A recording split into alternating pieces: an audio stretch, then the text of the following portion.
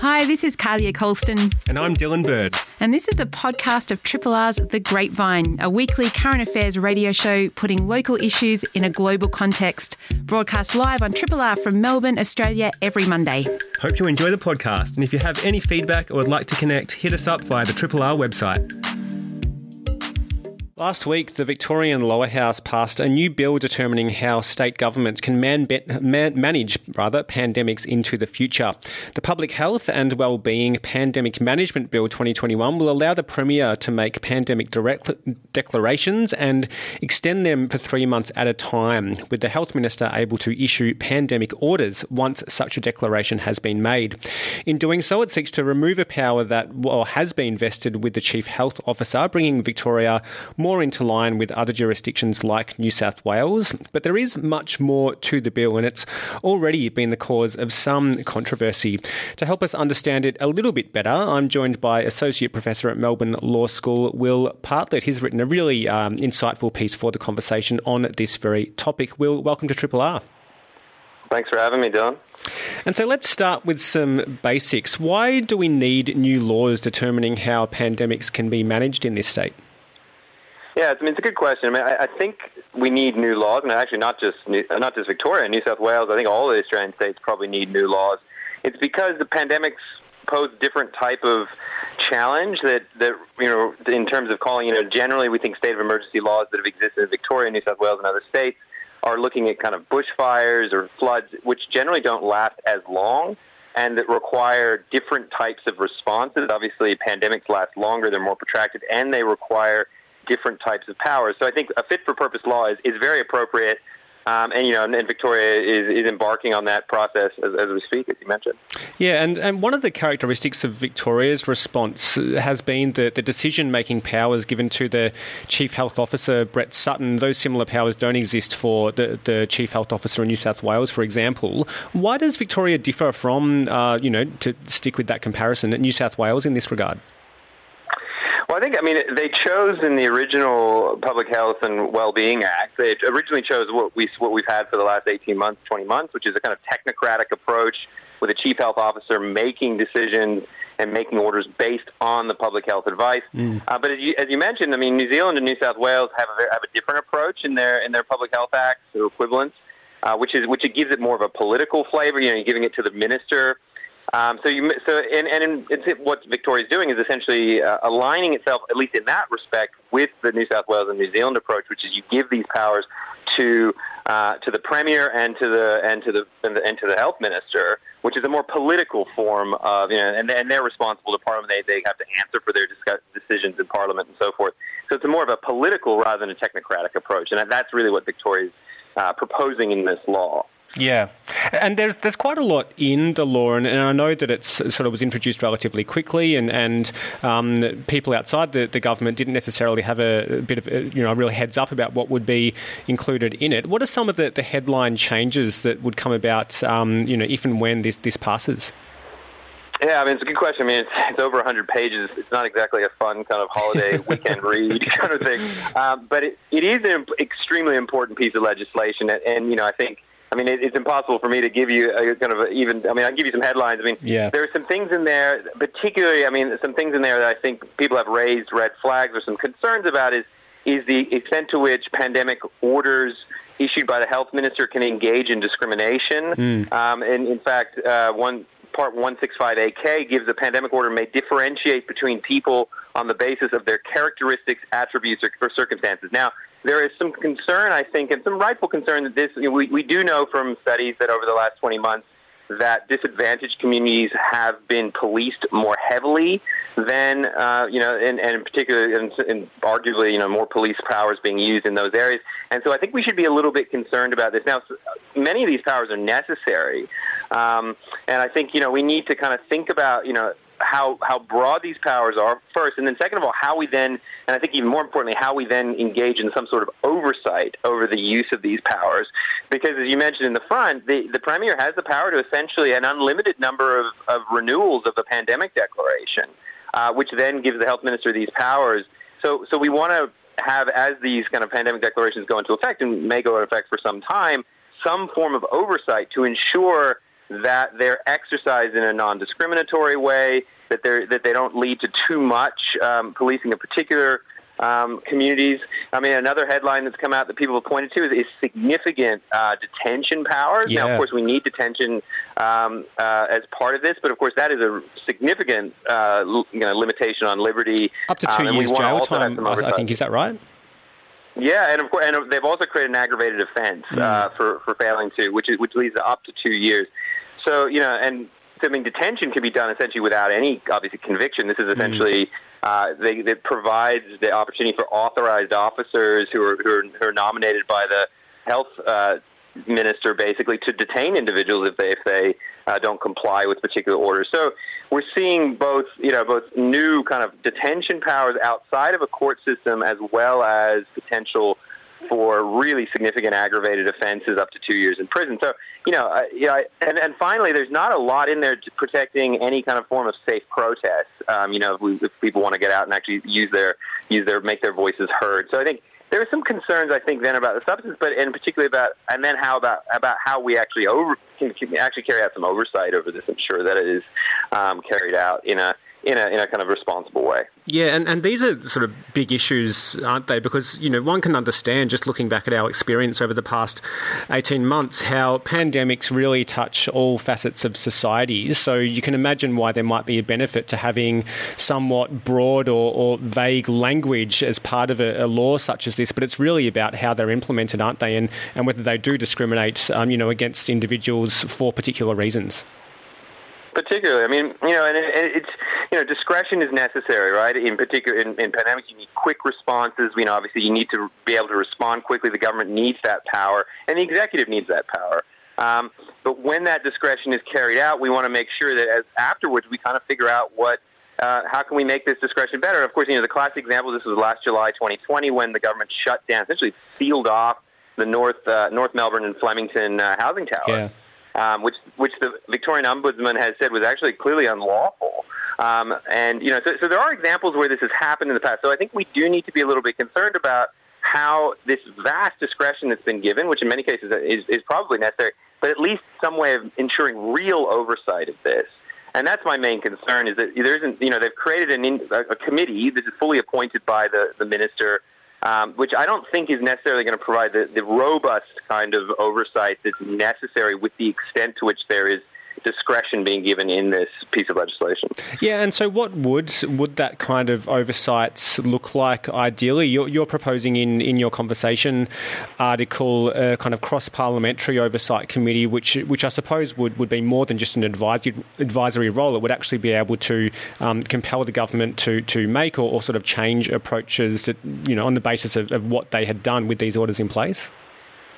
Yeah, so the model really is what New Zealand set up in April 2020, which is the Epidemic Response Committee, which was a cross-party committee which included members of the opposition, included crossbenchers, included members of the actual government itself. And what it does, it actually didn't have a whole lot of power to disallow or to take away, actually cancel orders. But what it did is power to investigate, power to call witnesses, power to ensure transparency, because I think that's the most responsible way. I mean, I don't really think that parliamentary committees can really be in the process of actually canceling these orders, because, of course, that could cause chaos in a pandemic response, I think.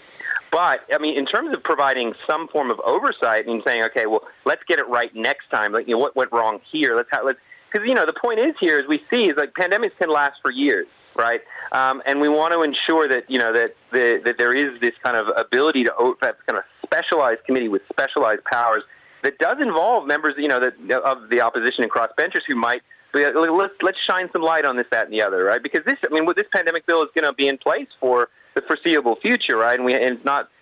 So we need to be able to think, as the opposition, have some role in also providing, and actually investigating and getting some transparency in how the executive is managing this current pandemic or any future ones, I think. Yeah.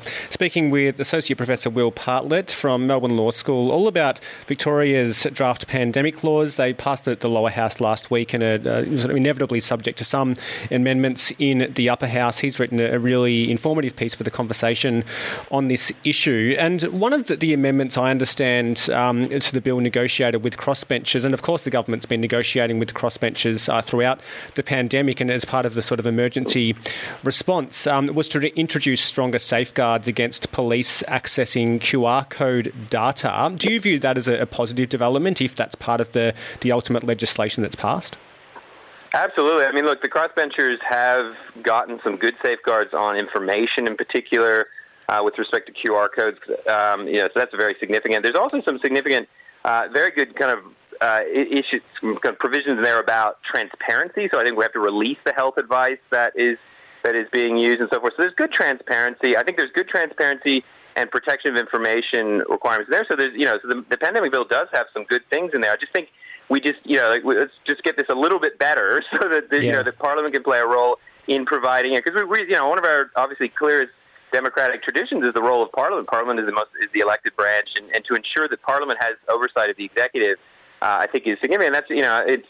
And I do think, I mean, as you mentioned, I think Fiona Patten is at the moment, according to The Age reporting on Saturday, that, I think at least Fiona Patten's considering introducing some amendments that would provide for some parliamentary oversight in addition to these other ones to further improve this bill, because as we see, it's going to become a model for the rest of Australia going forward as other states grapple with how to deal with the current and future pandemic. Yeah, and I mean, based on your kind of enjoyable weekend reading of this bill so far, if we do get a cross-parliamentary committee up, let's say that Fiona Patten negotiates that and that becomes part of this suite of reforms, do you imagine that this would give us a really kind of strong and reasonable platform going forward to manage this pandemic and future pandemics? Yeah, look, I think it's certainly a start. I mean, we're gonna this bill will be amended in the future for sure. It's a start. It's the beginning of a conversation. But I do think it makes sense to get it right, now, and at least begin the process. These cross-party parliamentary scrutiny, specialized committees are really a new emerging practice. The Public Accountability Committee in New South Wales actually gave a specific term of reference, and they've been doing online oversight of the New South Wales executive pandemic response as well. So there's been some emerging practice in New South Wales around this. There's been a little bit of emerging practice in Victoria, but I'd really like to see in this bill something which kind of brings into effect something like this to provide just an additional safeguard. There's safeguards as you mentioned already, but I think more safeguards than just transparency and privacy, but also safeguards in terms of parliamentary scrutiny and essentially allowing for investigation of the exercise of these powers. Yeah, and I mean, I'm not sort of an expert by any means in the parliamentary committees that exist currently and what kinds of scrutiny is placed on decisions that are made. But my understanding is, and you can correct me if I'm wrong here, that decisions could be reviewed by what's called the Scrutiny of Acts and Regulations Committee. Do you have a sense of how that works and whether that would be sort of fundamentally different to a future parliamentary committee? Yeah, I mean, so in the current state of the bill as we have it now, the Scrutiny and Acts Regulation Committee only has kind of advisory power to review or to disallow. It can suggest disallowance if any of the pandemic orders actually violate the Charter or are unlawful. But again, it would be up to both houses of Parliament to disallow. So again, the Scrutiny and Acts Regulation Committee is really a kind of disallowance model of not so much a kind of oversight or investigation type of thing. So it's less of a political, more of a kind of legal, kind of like let's cancel these orders. And again, I don't see that as being a particularly effective form. I think the Scrutiny and Acts Regulation Committee has actually been quite not very active at all in oversight and disallowing anything in terms of executive actions in the past. So what I think would be more useful is to bring the politics in a little bit and say, look, let's have investigations. Let's see how it's being investigated. Allow crossbenchers to discuss and to think through and to really put some pressure on the executive if they see some abuse of discretion perhaps or something like that. Yeah, well, it's a complex issue, but a really important issue as well. And I really appreciate you spending some time with us on Triple R to help it appear a bit more digestible. Really appreciate your time. Thanks, Will. Thanks, Bill. Cheers. Associate Professor Will Partlett from the University of Melbourne, talking all about the new pandemic laws for Victoria, which have passed the lower house but subject to amendments, likely amendments going forward in the upper house. You can read his work on this in The Conversation. His article went up there last week. Triple R on FM, digital, online and via the app. Thanks so much for being here. It means a lot. Australia's ties with India run deep. The country is one of our largest trading partners and we have a very strong diplomatic presence there.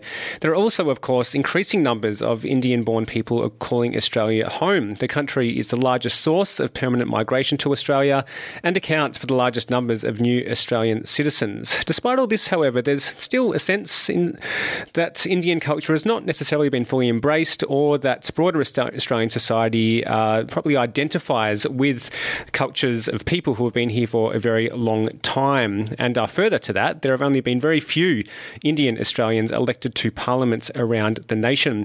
Journalist Arti Bedigerri traces some of these issues in a brilliant essay in the new edition of Australian Foreign Affairs and ponders how future Australian society might more meaningfully integrate with various aspects of Indian cultures and what that might look like as well. And I'm very happy to have Arti joining me on the line. Great to have you on at Triple R. Arti, welcome. Hi, Dylan. I'm so super chuffed to hear you describe me as brilliant. Well, it's a fantastic essay, and I'm really glad it was included in the latest Australian Foreign Affairs because it really does touch on some really important issues for us in Australia. And I think probably a logical place to begin the discussion is where you actually start the essay with an anecdote reflecting on artist Sapna Chandu's work at the 2014 Melbourne Fringe Festival. Describe for us that project and why you thought it was relevant to what you wanted to explore in this piece. Yeah, so Sapna actually reached out and asked me to do some work towards it, which is how I knew about it. But it was a art installation that was part of the 2014 Fringe Festival. It was called Quality Chai, chai as in tea, and then Quality KW, kind of that cute spelling of it, which is actually a brand of ice cream in India, like a real streets, it's everywhere. So the installation was called Quality Chai, and it was a cafe setup. So the idea was you walk in to this installation and it's like you enter another realm. It's like you were in an Australia set 40 years in the future where there's been an Indian colonialist takeover of the country. So Australia is ruled by India, so it's taken on a lot of Indian culture. So, English, but everyone drinks masala chai. Everyone speaks in this kind of patois, English, but with an Indian accent and with a few kind of little Indianisms thrown in. The oral, the soundtrack of oral streetscape of like tooting horns. And then there was a news break every hour in the radio where they talk about, there was a collision between a tuk-tuk and a tram on Flinders Street, or, we're going to, at the time, being gay illegal in India. It's not anymore. It's been decriminalised permanently, which is good news. But at the time it was illegal, so there'd be like a news story about that. And maybe India will bring in these laws into its colony in Australia too. So those sort of things. So just like this alternative parallel universe. And I just thought it was such a fascinating way to explore the way that cultures change and they adapt and they kind of reform themselves. And this, at the time when I was growing up in Melbourne, there weren't that many Indians. But now I think anyone walking down the street in Melbourne can look around. And as Sapna put it, and I quoted, it's literally like a sea of brown, which is, kind of fun for us because we never had that growing up. But how is Australian society kind of going to reshape itself and reformulate to kind of take into account these new kind of cultural ideas that it's pretty new Indian and subcontinental population will bring. And I just thought that was a really interesting idea to explore. I didn't go into it in a lot of depth, not as much as I'd like to in this piece, because the remit was really broad and there were lots of other things I wanted to cover off as well. But I think it's just a really interesting thing to ponder. Absolutely. And I mean, just to trace for us briefly the history of migration to Australia, because in the essay you note that it really traces back to the ancient landmass of Gondwana, but of course there's been a more recent real increase in people from India coming to Australia as sort of permanent migrants and families coming over as well. Give us a brief sort of sketch, I suppose, of how people from India have come to be here.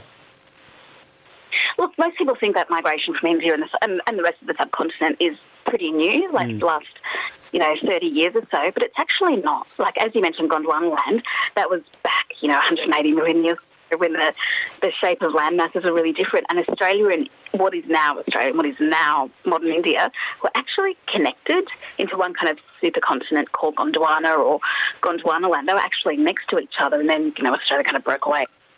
There was all that drift that happened bit by bit over the many years. But there's actually still some DNA links, between Indigenous Australians and Indians, especially the ones from way down south. Like, facially, they look really similar, but there have been a few studies that have found actual genetic links as well. Like, one of the ones I mentioned is a 2013 study of Indigenous Australian DNA, which suggests that there might have been migration from India about 4,000 years ago. And even if you don't want to accept that, there are some similarities that you just can't ignore. Like the street dogs in India, they're everywhere. They're actually a breed. They're called a pariah dog.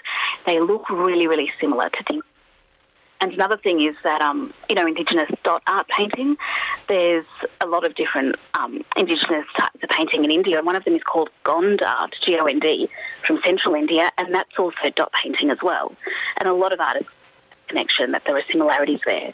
And then kind of fast forward to the 1800s, and a lot of South Asians were coming to Australia, firstly as labour for the British, but later as camel drivers, but also camel owners.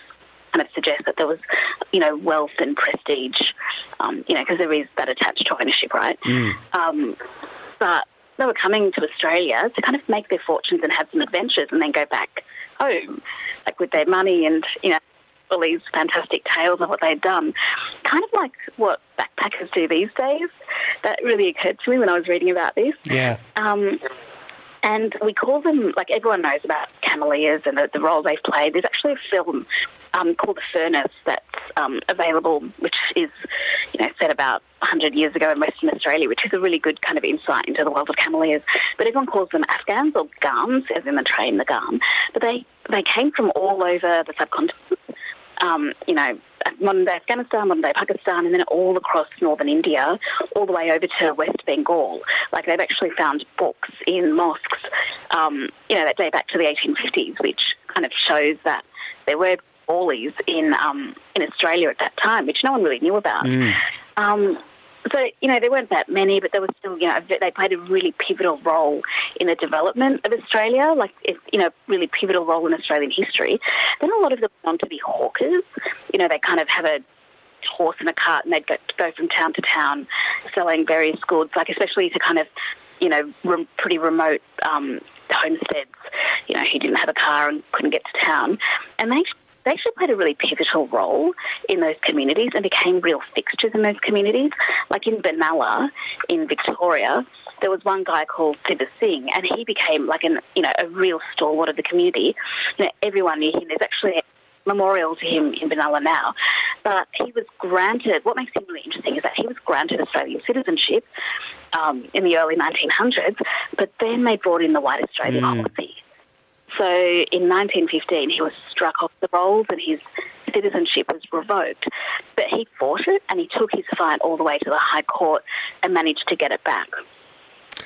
So that was, a really great thing that he did, but it also is an insight into what a lot of people suffered. Once the White Australia policy came in, the landscape really changed. Absolutely. And then we have people, starting to arrive more once the White Australia policy ended, of course, in the 1970s. And then this huge increase, as you note in the essay, by 2000, there were around 37,000 Indian-born people living in Australia. In June 2020, it was 721,000. So it's a huge increase over the past couple of decades in particular. But taking into account recount that sort of broad history, it's really important, I think, to acknowledge that, because the essay really is about how sort of mainstream Australian society could, better sort of, I suppose, learn from and integrate with these various Indian cultures that have actually been here for quite some time, even though there's been a particular surge most recently. What do you imagine that might look like? Because often, cricket is an obvious touchstone for that sort of, I suppose, white Australian culture and Indian culture being so sort of heavily invested in cricket as well. But what else do you think sort of could happen in Australia, given there are so many more people from India living here? And as you say, we encounter sort of Indian people and Indian culture almost on a daily basis, depending on where we live. It's actually really exciting. Like for me, it's exciting to see the way that, cultures are kind of integrating and moulding and changing. Sapna, the artist who I interviewed, she pointed out that, the colour run that you do, fun run, the 5K colour run, that was actually based off an Indian festival called Holi, which is held around Easter time, and everyone celebrates by throwing coloured powder at each other. It's just like this fun thing that you do. Yeah. So the colour run actually was based off of those principles. So that's one, that's one example of this kind of cultural enmeshing. Another is I opened up the supermarket brochure the other day and I saw this little illustration with a happy Diwali on it. I was like, that would never have happened in the past. So that was really cool. But then, you can kind of also look to what's happened overseas where the Indian communities are really entrenched. So in the US, it's got a pretty sizable Indian community, Indian expatriate community, but they're really successful. It's the most successful minority in America. Their median income is twice the median income of the general population. And they've also broken through into every single, all those impenetrable industries. It's not just about having a small business, but, you've got Mindy Kaling in Hollywood, you've got people in law, like Preet Bharara, and then, of course, Kamala Harris in politics. So Indians have kind of really broken through and they've made a name for themselves and they're really successful. Indra Nooyi, who was the CEO of Pepsi for a long time, what's his name? The guy who runs Google. What's his name? To me. But, you see I've gone blank as well. And he's identical to a friend of mine. That's the most irritating. You just see Indian names everywhere, in public life and in spheres of influence.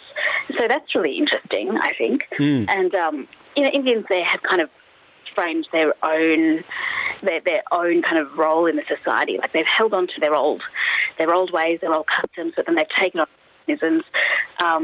One thing to know about Indians, just generically as a community, they're very entrepreneurial. So I think something about that American system, capitalism and individualism just really works for them. Yeah. Speaking in the UK... Sorry? I just want to remind listeners, speaking with Arti Bettigeri all about her piece for the latest Australian Foreign Affairs. It's called New Wave, Australia's Nation-Changing Indian Diaspora. And, please continue, Arti. I was going to say, just in the UK, again, the Indian community has been there for decades, if not centuries, and they have, again, just kind of formed their own culture, and I think the most visible way is through music.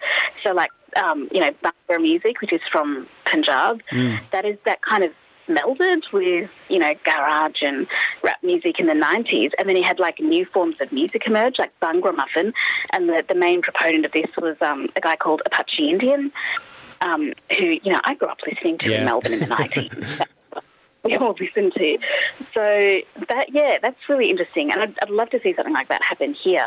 Of course, here we've got El Fresh the Lion, who's a rapper from Western Sydney, and I really love how he's taken his own culture and he's using that to gain, prominence and popularity. But he hasn't formed he hasn't come up with a new form of music. But just what he's doing, he's not exceeding to the kind of more normative cultural touchstones. But he's taking his own culture and putting it out into Australia. So I think that's really noteworthy. Yeah, so something else that you touch on in the essay, which I found interesting, was that there's often a kind of siloing, I suppose, of particular Indian communities in Australia, and perhaps even more so than in the past when there were relatively few people here, that people from sort of different backgrounds, and of course India's incredibly diverse, tended to sort of commingle because there weren't many people from those places in Australia then. But now, as there are sort of increasing numbers, you note that there's almost kind of a divide, I suppose, or a siloing between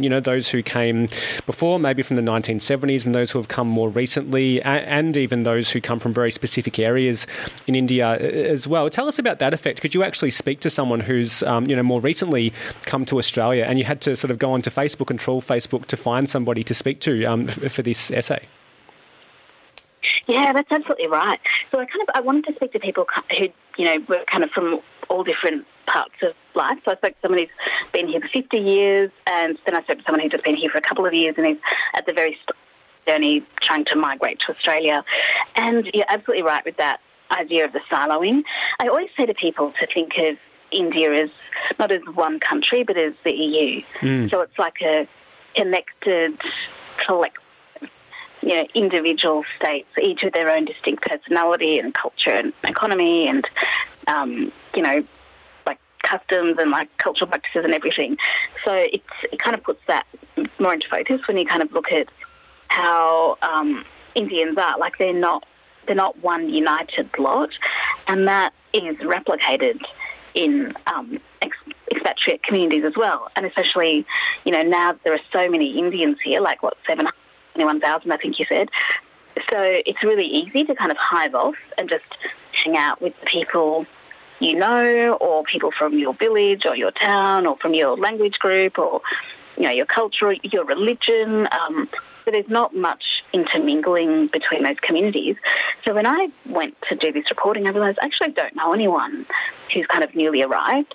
So I had to put a post up in Facebook, and I had heaps of people contact me, but then, just kind of honed in Gaurav Panchal. He's got a really interesting and compelling story of his own, and also incredibly articulate, like just kind of laid out for me the real issues, the visa issues especially, that new, aspiring migrants from India. And I do have Arti Bettigeri back on the line, very unfortunately dropped out momentarily. But I think that was really interesting what you were talking about, Arti, in relation to the visa issues that people who have arrived from India more recently have experienced, because that sort of brings us to the way that migration has been used as a real economic boom for Australia, and particularly international students as well. And in that whole mix is kind of the India travel ban and the sense that international students as well aren't sort of treated with all that respect and excluded from certain safeguards in the Australian community too. I wonder how you view that sort of playing in, I suppose, to the ability for, let's say, mainstream Australian society and Australian culture fully embracing the diversity of Indian cultures that exist out there in the context of those sort of, broader labour movements and federal government policies. Yeah, so many really interesting points you touched upon. I suppose the biggest takeaway of what I wrote about was, geopolitically, like from the wide angle lens view, is that Australia has a lot invested in a strategic relationship with India. We're looking at all the Quad and, efforts to kind of contain China and diplomatic outreach programs. India's certainly one of the biggest diplomatic priorities for Australia. There's 4 missions and more than 50 diplomats stationed there, and they just want to make an impact, to make connections any way they can. But the point that I wanted to make is that they're ignoring the diaspora in Australia, and it really is a bit of a, Indians come here and they have to start out as the underclass, Uber drivers, working in supermarkets, like all the drudge work. But they're actually they're well connected. They're from across the entire country. They've come with ideas. As I said before, they're very entrepreneurial. So it's really this fantastic resource that, is being overlooked, just not capitalised on, much to Australia's detriment, I think. The point I was making about the visa situation is, yes, despite this, huge desire to have a great relationship with India, Australia makes it really difficult to want to migrate here, and they do want to migrate here, for lifestyle and economic reasons. for the chance of having a really good future, all of that.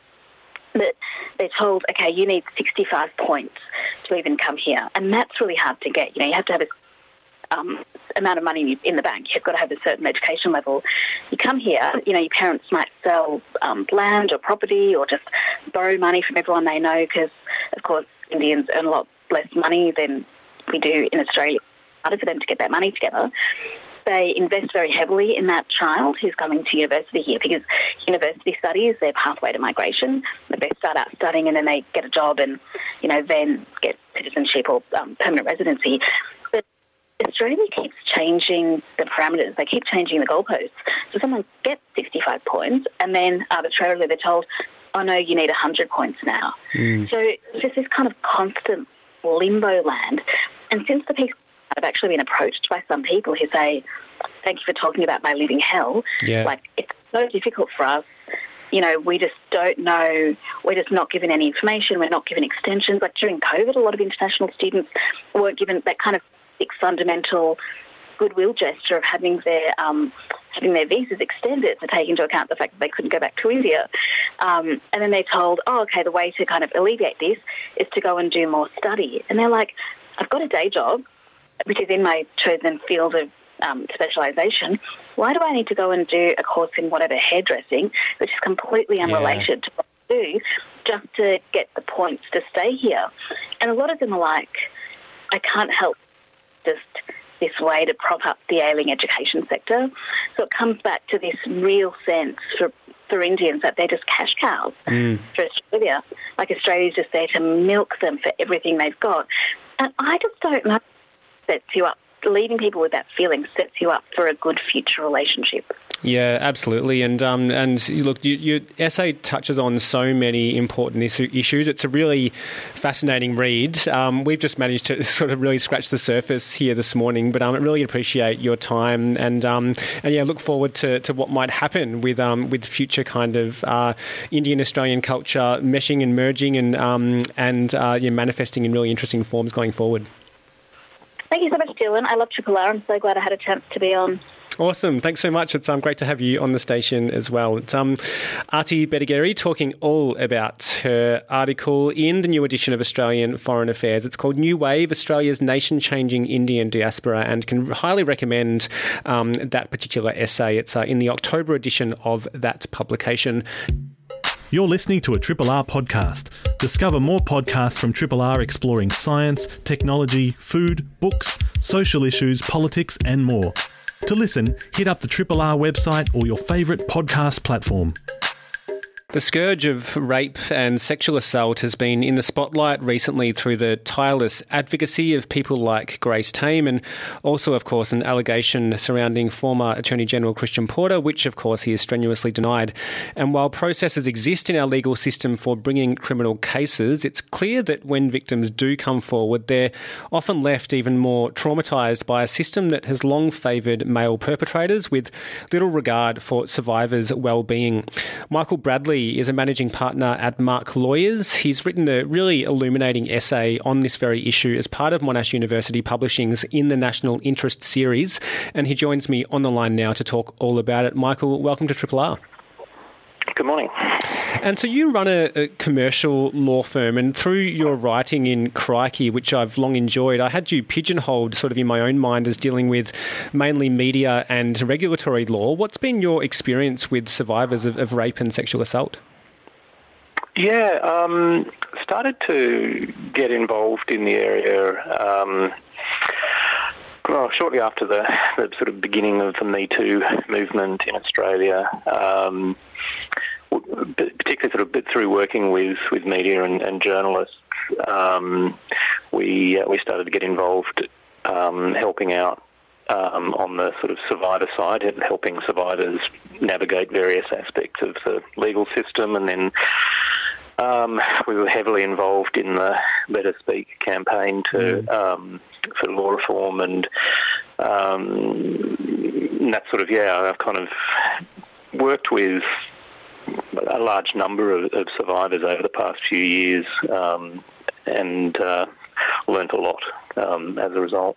Yeah, and you tell some of their stories in this piece. Much of the essay focuses on the story of Mia, and I think, personal stories are crucial, and I suppose particularly for many of us men who don't have direct experience of being a survivor or a victim of rape. Give us an insight into her story and why you wanted to tell that as part of your exploration of this issue. Yeah, sure. Well, I think these sort of issues are well illustrated by stories of people's real experiences, and the stories I selected for the book or the essay were kind of deliberately complicated ones to sort of reflect the realities of of rape and sexual assault, which is that for the most part it's not the popularly imagined stranger danger type scenario. The vast majority of survivors know their perpetrator. That's the reality. And so Mia's story was a pretty typical one. She was the victim of a significant number of incidents of rape at the hands of her intimate partner over a 6-month period, and ultimately she finally extricated herself from the relationship, and then a couple of months later made the decision to go to the police and report what had happened to her, and that was obviously a difficult decision. She then went through the police investigation process, and that's when I met her. She contacted me, and we started supporting her during the course of the investigation, and then and that all sort of seemed to be going well, and she had a very supportive, sympathetic female detective, a sexual assault specialist who seemed to be doing all the right things and believed her, and then after a few months, out of the blue, she was called into the police station one day and told in very brutal clinical terms that the police were dropping the case and wouldn't be prosecuting. And it was her experience, regrettably, was one that I've been coming across a lot, where survivors are really having a terrible experience of the criminal justice system. It isn't a surprising one once you sort of learn how the system works, but for each survivor who goes through that, it's a horrific experience and a deeply re-traumatising one, and that's a sort of a big part of what motivated me to write the essay was the disconnect between the legal system response to rape survivors and what they're actually seeking from it, and that leads to awful disappointment, frustration, re-traumatisation, compounding of harm, and we know and have known for a long time that that's what it does, and yet we're not addressing that fundamental problem. Yeah, absolutely. And what was striking was when Mia was going to the police and as you say, seemed to develop a real trust with the officer she was working with and spent quite a bit of time with as well. But then ultimately was sort of left, alone outside the police station, having gone through an incredible ordeal and really didn't have a support network around her right at that time. Didn't even know that when she went into the police station, that's what was going to happen. So how much does that reflect the way that the system deals with these issues over and above, individual compassion, which of course police officers can have, but as you highlight in the essay, they're sort of there to do a slightly different job and don't always have survivors' best interest necessarily at heart. That's exactly right, and that experience, as I said, was sort of depressingly familiar, and it comes from a couple of sources. One is that police and people involved in the system are, for the most part, not trained in how to deal with survivors. They're not trauma-informed. They're not given the training that they need to be able to effectively handle the very particular vulnerabilities of survivors. Consequently, really appalling mishandling occurs. And, in Mia's case, that wasn't because the police officer involved didn't care about her or didn't want to do the right thing or wasn't sympathetic. She just she, having reached a point where she had decided, or a senior officer had decided that the case wasn't going ahead, she just dropped Mia like a stone, and didn't even take the most basic step of ensuring that Mia had a support person with her when she was given the bad news. I mean, that you don't need a lot of training to realise that would have been a good idea. Very fundamental, simple failings at every step of the system, which would be so easy to rectify. But the bigger problem there, and what it reflects, is that a survivor goes in typically when they go to the police and they engage with the criminal justice system. What I've observed is, and this was certainly in Mia's case, that they don't understand what is going to happen when they do that. They think that quite naturally that, well, this is my case. I've been raped, this is my case, I'm going to the police, they're going to help me prosecute it. That's not what happens at all. Once you go to the police, it is not your case anymore, it's theirs. And their job is to prosecute, investigate and prosecute. And there is different from that of the survivor. Their interests, they are representing the state, and if a perpetrator is prosecuted, it's the state against the perpetrator, not the survivor against the perpetrator. The survivor becomes a witness, and they lose all control over the process, and that stripping of control in some ways reflects the loss of agency they've already suffered in the crime itself. And so there's this sort of compounding, loss. But very few survivors realise that that's what's going to happen, and it comes as an awful surprise and a kind of repeated surprise as they get deeper and deeper into the system, and if it goes to court, that gets even worse. And so there's this sort of failure at the outset to kind of address that fundamental misunderstanding, and which is why we're setting them up for failure. Speaking with lawyer and writer Michael Bradley all about his piece for Monash University's Publishing's In the National Interest series. His piece is called System Failure, the Silencing of Rape Survivors. And you, as part of this essay, you provide some historical context for where the charge of rape comes from, where it's originally essentially kind of a property crime. It's about stealing someone's wife, essentially, which, is so telling, isn't it, in a lot of ways for why these particular laws don't sort of function in the way that we might hope they do. To what extent do these issues that you highlight in the piece reflect the fact that, traditionally parliaments and those who have made laws and administered laws and been sort of in courts and judges and that sort of thing have, for the most part, tended to be men? Fundamentally, yeah. I mean, as you say, rape was originally conceived as a property crime. The origin of the word rape is a forcible taking or an abduction. So the woman, the actual victim of the crime, was not conceptualised as the victim, but the man who owned her was. And as that sort of developed over time into a crime against the person, that is the woman, quite a lot of that sort of those elements of it as a property crime carried over. And so the modern law of rape is not very modern at all.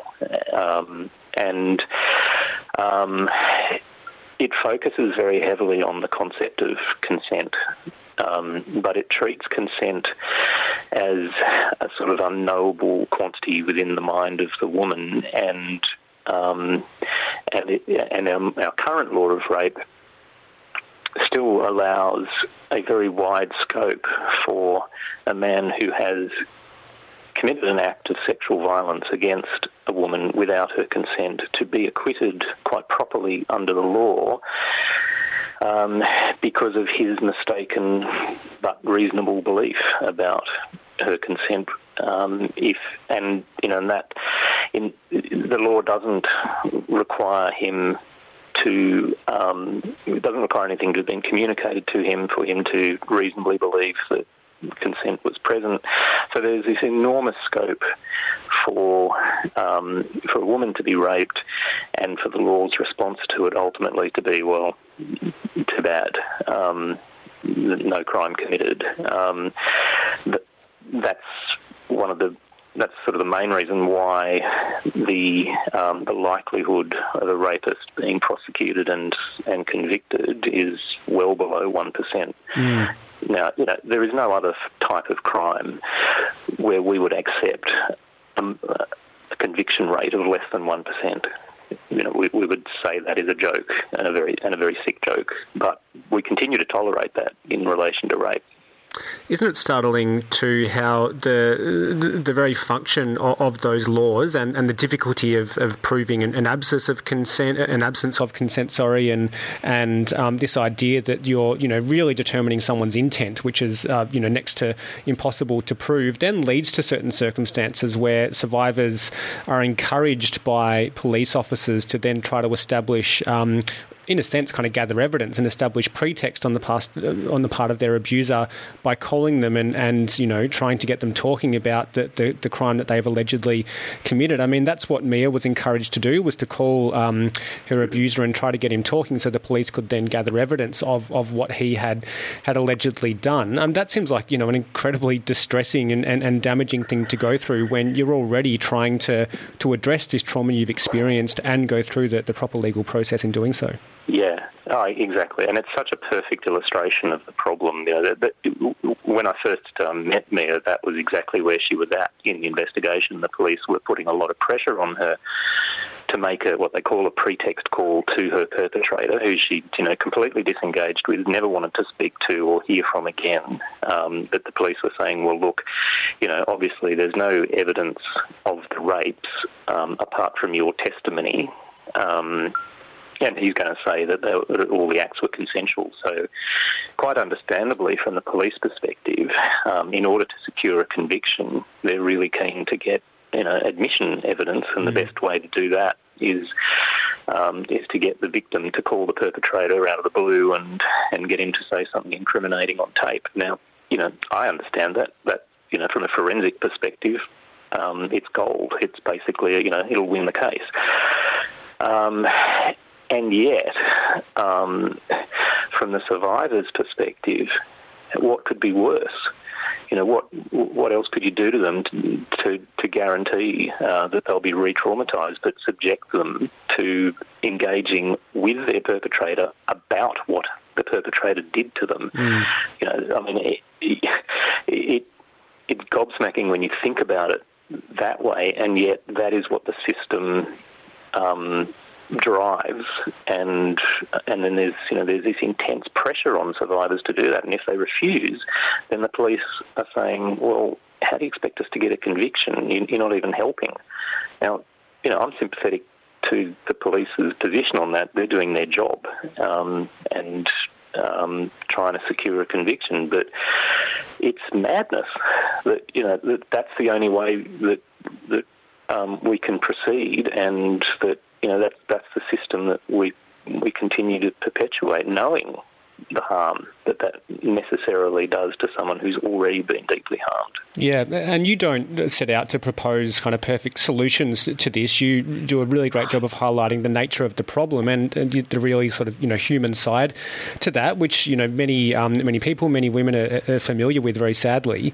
But as part of this, I mean, it's apparent that Mia doesn't even necessarily want to achieve a conviction. That's just what the police kind of need to do when the state brings a case such as this. So what alternative opportunities kind of do exist or should exist for better achieving justice and not leaving survivors re-traumatised by reporting what's happened to them?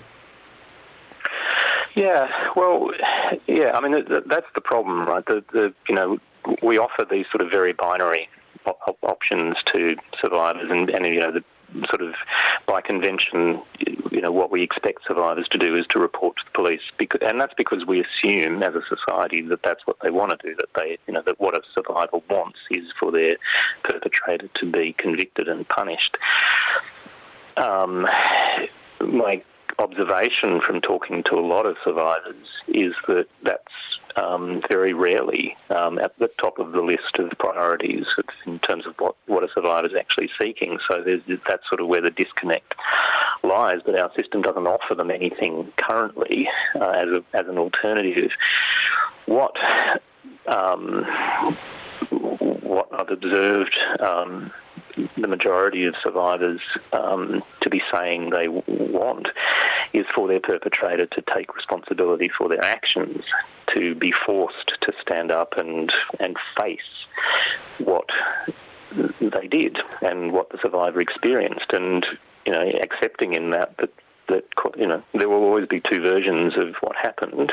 And it's all, a lot of it's very subjective, but the best way to deal with and address the reality of what the survivor experienced, which isn't really in question or shouldn't really be in question despite all the rape myths that exist, well,